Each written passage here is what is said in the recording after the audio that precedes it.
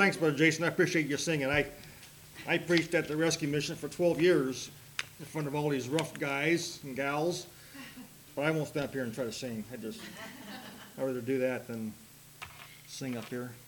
Romans chapter number 10 this morning. Order of service. So I'm right here. I'm going to check you off, Jason. You sang.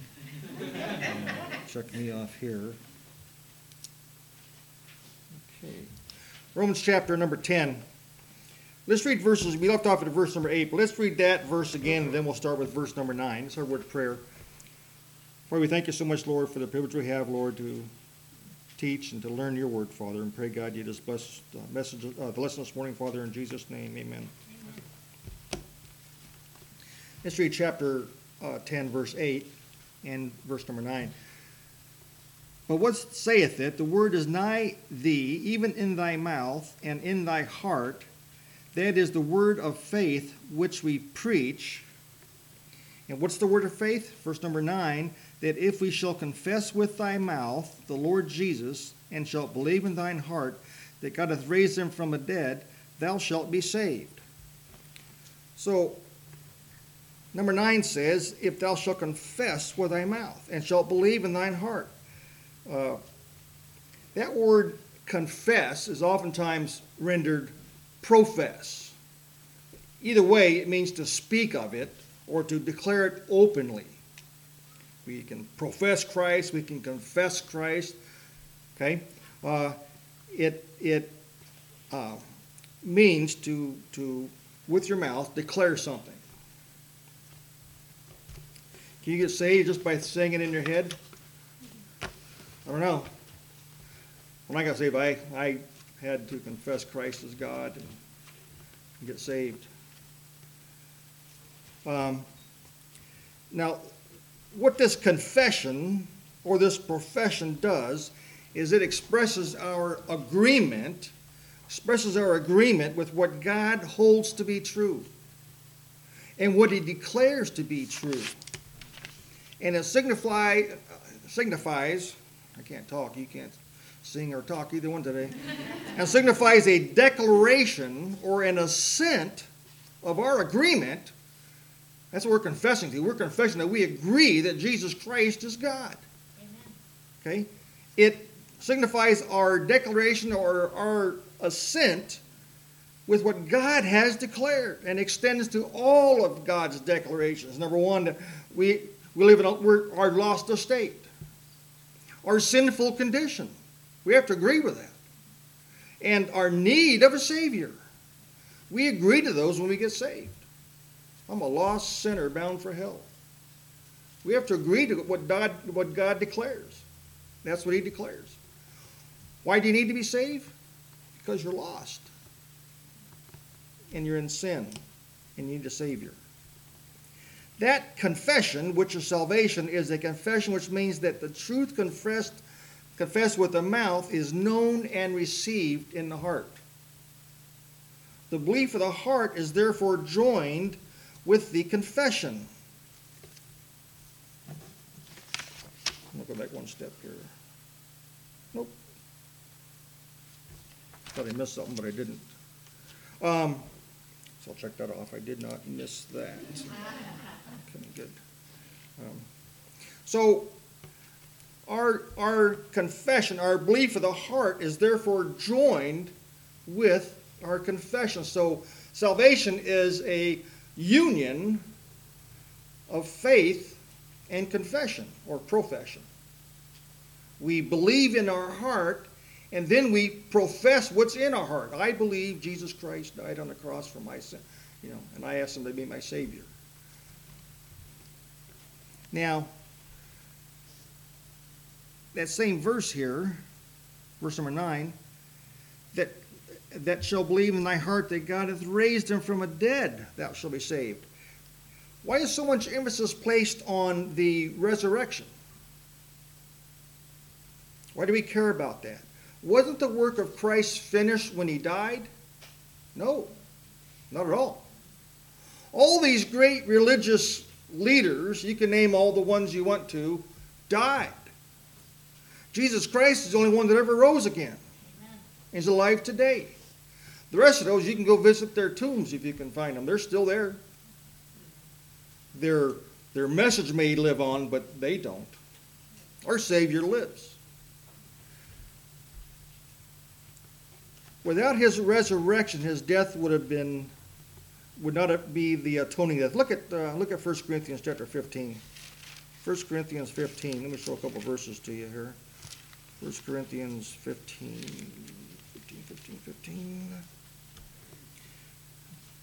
Look at verse number 16. Oops. 15 and 16. For if the dead raise not, then is not Christ raised. And if Christ be not raised, your faith is what? Vain. Ye are yet in your sins. Then they which are fallen asleep, those that have died, in Christ are perished. If in this life only we have hope in Christ, we are of all men most miserable. Christ had to raise again. Hey, Brother Hepner. Hey, come on up and start preaching. No reason to wait around. It's like he's got a big, thick message there for us. Without his resurrection, he couldn't atone for our sin.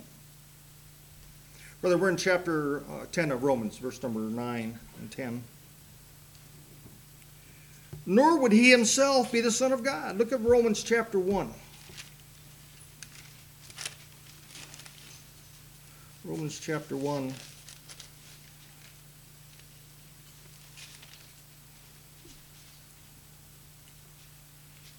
Let's look at verse number 3 through 5. Concerning his Son, Jesus Christ, our Lord, which was made of the seed of David according to the flesh, and declared to be the Son of God with power, according to the Spirit of holiness, by what? By the resurrection from the dead, by whom we have received grace and apostleship for obedience up to the faith among all nations for his name. By the resurrection. That's extremely important. He died, but he rose again. Extremely important. Through his resurrection, he obtained perfect victory over sin, death, and condemnation for all of those who believe in him. That would be us. So this is the principal ground for our justification. Look at Romans chapter 4, verse 25. Romans chapter 4, verse 25.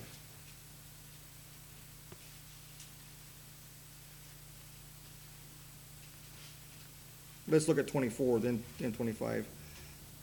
But for us also, to whom it shall be imputed, if we believe on him that raised up Jesus our Lord from the dead, who was delivered for whose offenses? Ours. And raised again for whose justification? Ours. Okay? It's extremely important that he rose again. His resurrection was the evidence that his work was finished. If he just died, oh, he was a good man. If he rose again, that's evidence that my work is finished. What I said was going to happen, happened. I rose again.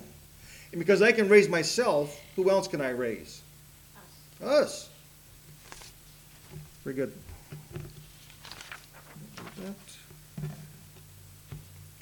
Now, we're in the same verse here, verse number 10. Well, verse number 9, I guess we're still in. Talks about the heart. Believe in thine heart. Your heart is your spirit, your immortal self. Fills your whole body. You can confuse or interchange, because the Bible does, or people do, about heart and soul, spirit and soul all the time. And you can try to delineate which characteristics of our being fall under soul and under spirit. But my research has the heart falling under our spirit. Let me tell you why. The spirit is the man, me, who fell in the Garden of Eden. The spirit fell. Adam totally lost his spiritual life and consequently became totally depraved. Our mind didn't fall in the Garden of Eden. Otherwise, we would have been mindless. Our bodies didn't fall in the Garden of Eden. Otherwise, we would have been dead. What fell? This residue of our mind and body survived the fall. Therefore, Satan has built up all these great systems of materialistic and intellectual religions, if you will, throughout the world. And these false religions serve as passports for people that just want to believe anything. Believe my God is a tree, or my God. They can believe anything. It's a passport to them that Satan uses to delude millions of people who go to hell destitute of spirituality. They have no spirit, and they're not saved. True faith does not lie in just the assessment of the mind to the gospel. Yeah, I agree with the gospel. A lot of folks agree with it, but that isn't enough. Neither does true faith lie in the brain or the tongue. Just saying something doesn't make you saved. True faith lies in the heart. Faith is heart work. Believing in your heart. Such faith in which all the powers of the soul, our understanding, our will, our affections, everything like that is concerned. That kind of faith. Faith is seeing Jesus, beholding his glory and his fullness and his ability and willingness to be our Savior. If you're tentative about getting saved, because I'm not sure you can do it, I'm too bad, he can do it. You're never too bad. He can do it. But it's that kind of belief you got to have when you inventory your life and say, oh, I am a dirty, filthy sinner. Can Christ save me? Yes. Everybody gets saved the same way. Faith is seeing Jesus. That verse says, with the mouth, confession is made unto salvation. This is not a confession of our sin. The verse says it's a confession of Christ. Do you see that in verse number 9? Thou shalt confess with thy mouth our dirty sins. No. Christ. You got to proclaim Christ. You got to confess he's my Savior. He saved me. Okay? I know I need a Savior. Jesus, confession of Christ, is confessing that Jesus Christ is God. The acknowledgement of who Christ is. He's truly and properly God, 100%. He's God. He's also the Son of God. He's also the true Messiah. He is the mediator between God and man. He is our advocate. He is the only Savior of lost sinners. Nothing else will work. Jesus Christ. Nothing else will work. All the schemes and programs and methods, nothing's going to work except Jesus. And our faith in him regarding ourselves, we understand is for our pardon. What's he pardoning? Our sin. It's for our justification. It's for our acceptance and salvation in him and through him. We have to have faith in Jesus. He said, I'll save you. We have to have that kind of faith that we believe he'll do it. That's the kind of faith we're talking about. If I confess with my mouth the word, I know he can do it because he said he would. Okay? Verse 11. For the scripture saith, whosoever believeth on him shall not be ashamed. The scripture saith. Where's it saith it at? Saith it at. Where's it say it at? Let's look back at Isaiah 28.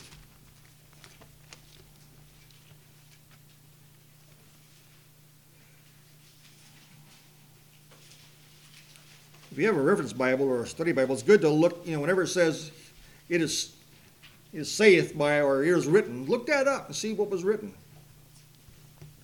Isaiah 28, verse 16. Therefore, thus saith the Lord God, behold, I lay in Zion for a foundation a stone, a tried stone, a precious cornerstone, a sure foundation, he that believeth shall not make haste. Shall not make haste. I wonder what that means. That means shall not be impatient. The person that waiteth will not be ashamed or disappointed that he's having to wait.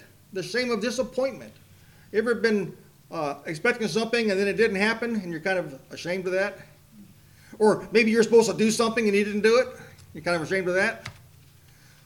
Okay? The shame. You will not have the shame of disappointment. Christ is going to come. Jesus is going to come. So there is perfect agreement in the Old Testament and in the New. Paul shows, I want to take what he's talking about here, that the Jews who denied that the Gentiles will be fellow heirs with them were in error. It had been talked about in the Old Testament. Gentiles are coming. They're going to be part of the church. God's going to fold them in. And these Jews were in error. And Paul's showing them. The chosen people, the Jews, were angered. They were upset. They were miffed. They were rebellious. They were beyond themselves. Why? Not only at the freeness of God's justifying grace, including the Gentiles, but because there is no difference made as far as salvation is concerned between the Jews and the Gentiles. Whosoever will. The Jews thought, surely there should be some special ceremony, some special doorway, even a secret handshake, something that we can do that's different than the Gentiles, apart from the path trodden down by the Gentiles for salvation. We wanted something different. We want something special. We've always been special. We're God's chosen people. And they get saved the same as we? Rephrase. We get saved the same as they? No. They rebelled against that. They didn't like that. It is whosoever believeth on him. And it doesn't matter who you are. Amen. That's right. As we learned, the Jewish nation sought to establish their own righteousness. They changed the law, didn't follow the law. They instituted all of their man-made rites and ceremonies and everything else. They wanted to make their own righteousness without submitting themselves to God's righteousness. Look at verse number 12. For there is no difference between the Jew and the Greek, for the same Lord over all is rich unto all that call upon him.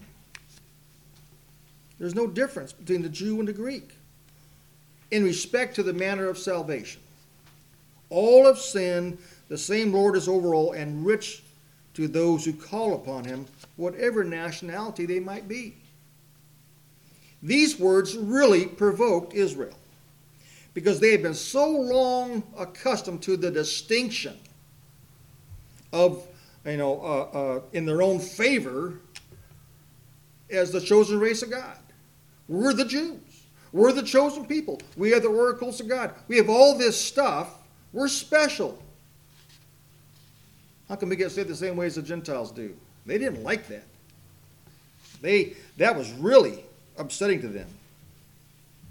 But Paul already made it clear in chapter 9 that the favored position of Israel was diminishing. Remember that?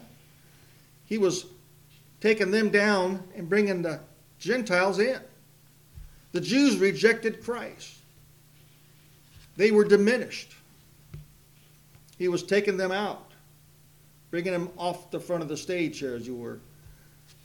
Gentiles were taken. Paul made it plain that Jews, as individuals, were not excluded from Christianity. They could get saved the same way as anybody else does. Amen. So the thrust of all that call upon him is that you Jews may be Christians the same way everybody else is. Nothing special, nothing privileged, nothing preferential, same way. Verse 13, for whosoever shall call upon the name of the Lord shall be saved. Whosoever shall call on the name of the Lord is the same as to call on the Lord himself. Look at Acts 4:12. Acts chapter number 4, verse number 12.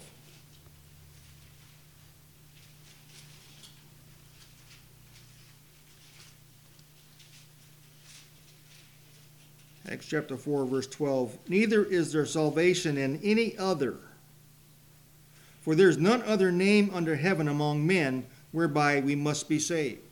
Nothing else, nobody else, can save you. Now, turn back to Joel if you can find Joel. Page 931 in your old Schofield. I guess that's where it always is in your Bible there. Joel chapter number 2.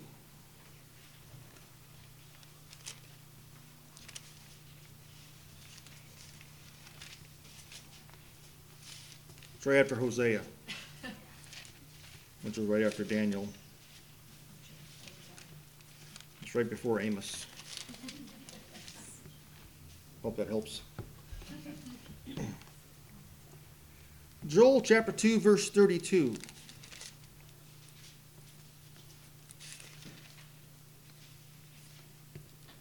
And it shall come to pass that whosoever shall call on the name of the Lord shall be delivered, for in Mount Zion and in Jerusalem shall be deliverance, as the Lord hath said, and in the remnant whom the Lord shall call.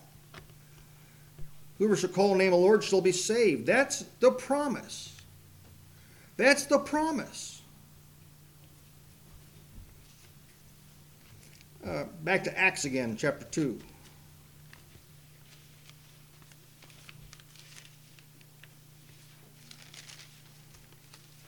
Acts chapter 2, verse 21.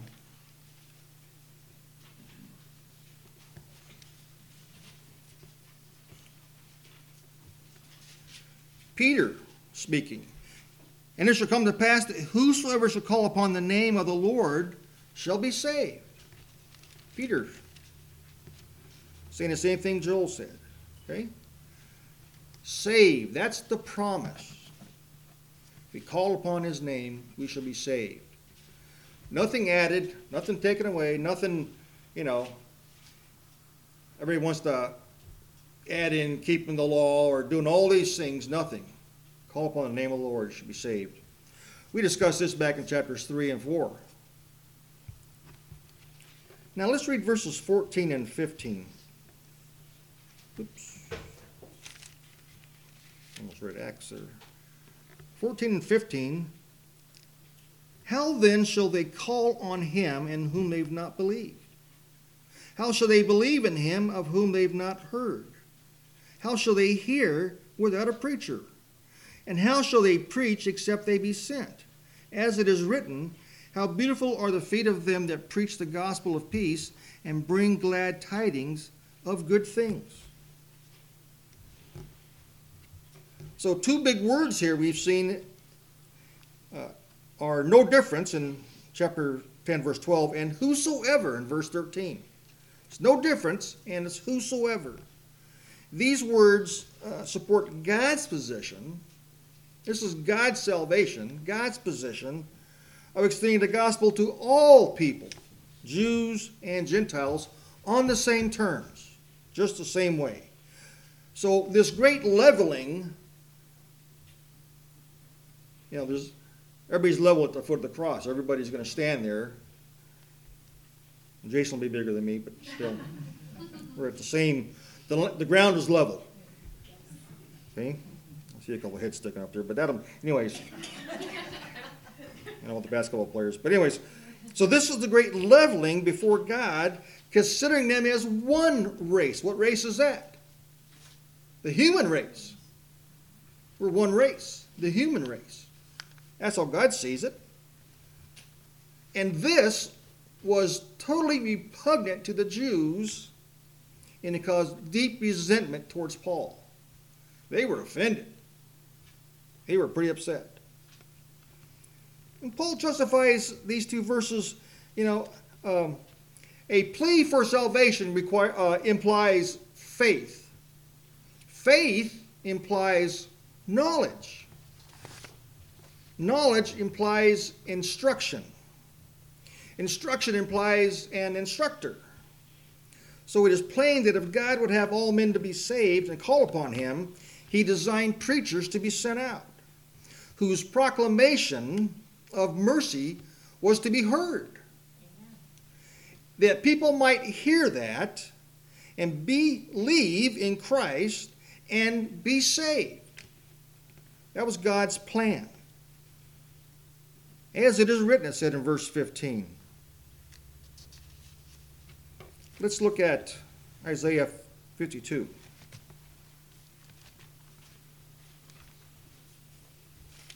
This was a prediction of Isaiah 52, verse number 7. Isaiah 52, verse 7.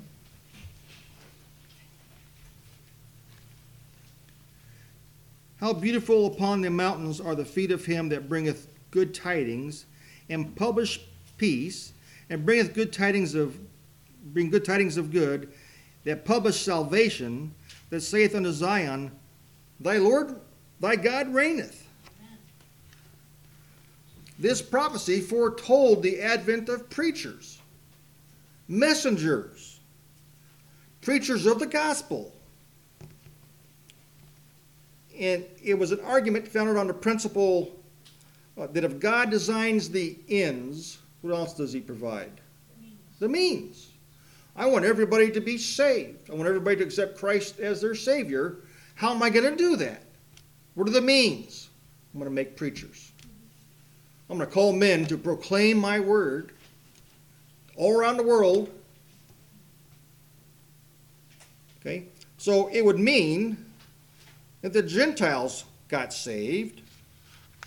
And if they were going to get saved, what had to happen? They needed some preachers. Read your Bible. That's what these apostles were doing out there. Preaching. Paul was doing that. Read all of his books he wrote to the Gentile churches that he started. Preaching the word. These verses are the enabling commission, if you will, to every true missionary labor on earth. Somebody has a message and they're trying to put it forth so people can hear it and be saved. Turn to 1 Corinthians chapter 1.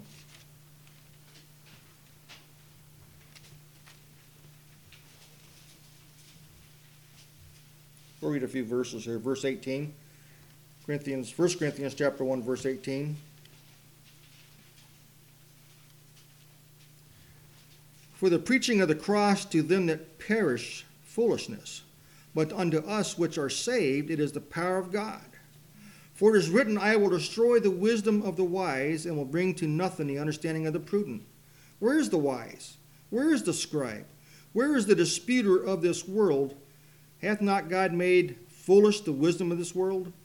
For after that, in the wisdom of God, the world by wisdom knew not God. It pleased God by the foolishness of preaching to save them that believe. Preaching. God doesn't have a skywriter up in space and doesn't hijack everybody's device and talk about the gospel. He made preachers. Amen. And that includes radio preachers, TV, everybody that preaches the true word of God is a preacher. A forth teller. Their job is to tell of God's plan of salvation. So God named the end, everybody should get saved, and he provided the means. So God's answer to the wretchedness of earth's sin and squalor is a messenger, a preacher, and a message of redemption authenticated by Jesus Christ. Therefore, we must look at the method God has chosen. We're in the method. This is it. We must trust and use the means that God chose. Churches strive to find new methods, new devices, new programs, new something. I've been through a lot of churches. I've been in a lot of churches in my 45 years, but all these modern approaches to reach people don't always work. Or if they do, they compromise. I know what'll draw folks in. a Christian rock band. Sure, they're in. People come to hear the band, but what's lost? Message. God doesn't like rocky music. Doubt if he even attends. You know? He is against that sort of thing. If you're bringing people in just to entertain them, that's not preaching the Word of God to them. The means are preaching. So all these modern approaches to bring people in so you can give them a sermonette doesn't do much good. I've talked to folks when I was working there, boy, this has a good band there, you got to go there. And I said, I don't do bands, except Band-Aids. I don't do bands. I don't do any kind of band thing, you know. Preach the word. Verse 16.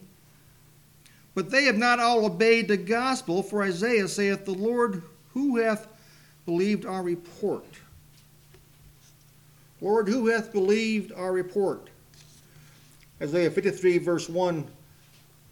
I'll just read it here. Who hath believed our report? To whom is the arm of the Lord revealed?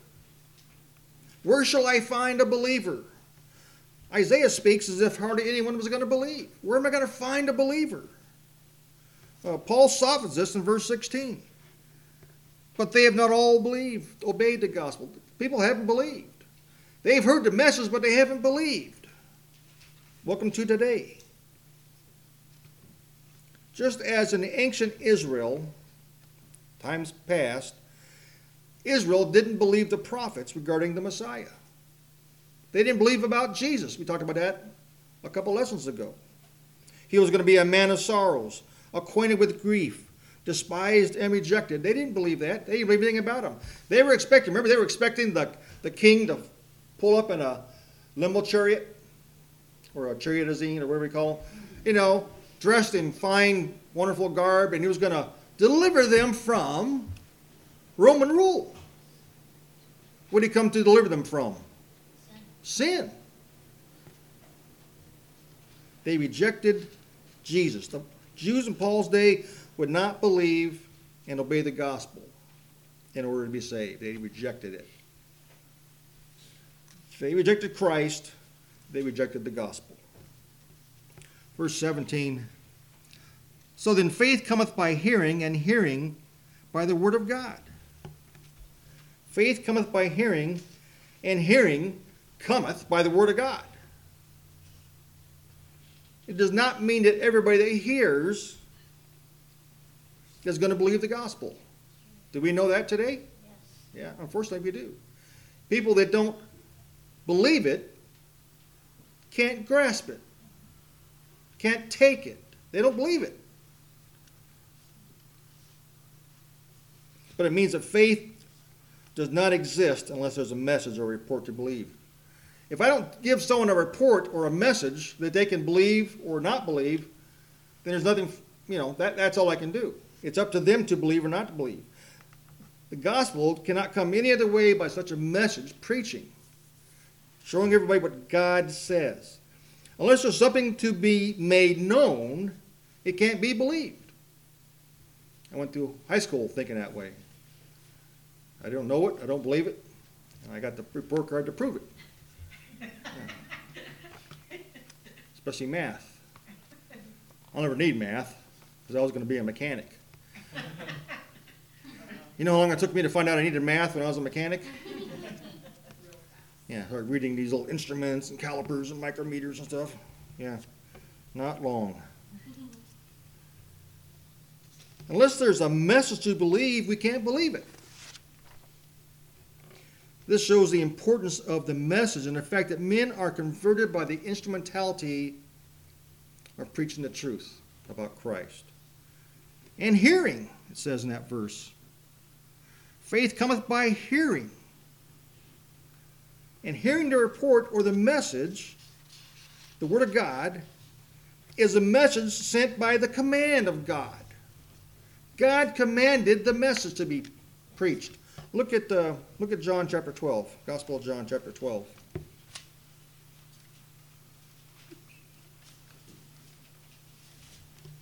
Gospel of John chapter number 12, verse 49.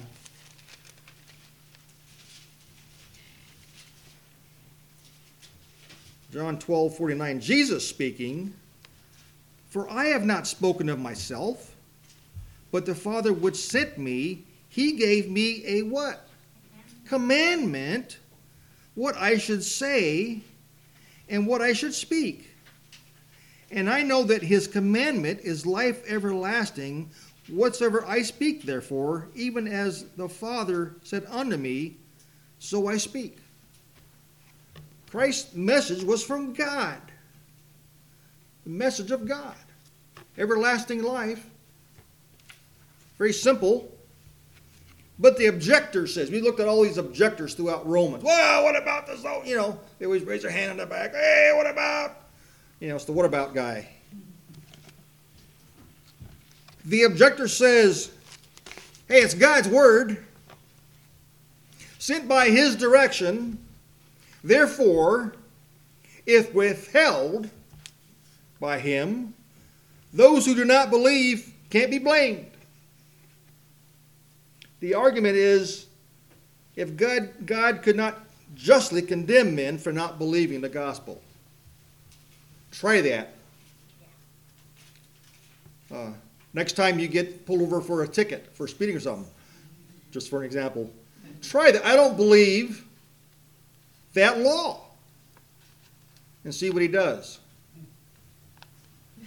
Does the old cuffing stuff, you know? I don't believe that. I'm not responsible because I don't believe it. That doesn't hold up in court. Okay? Doesn't hold up with God. The objector could not justly, says God can't justly condemn men for not believing the gospel. We've had other such petty objections. Look at verse 18. But I say, have they not heard? Yes, verily, their sound went unto all the earth, and their words to the end of the world.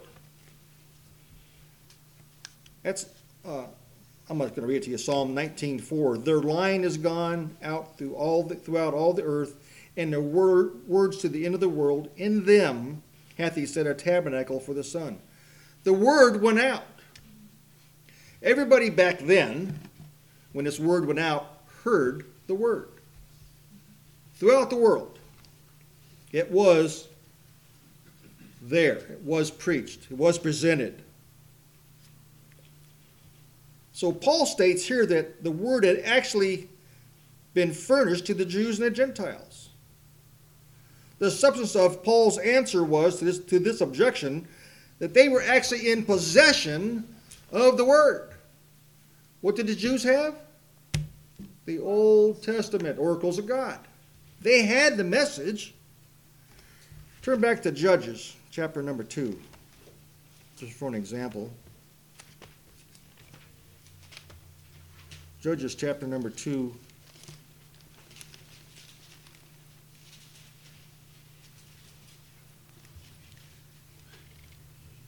Verse number 10.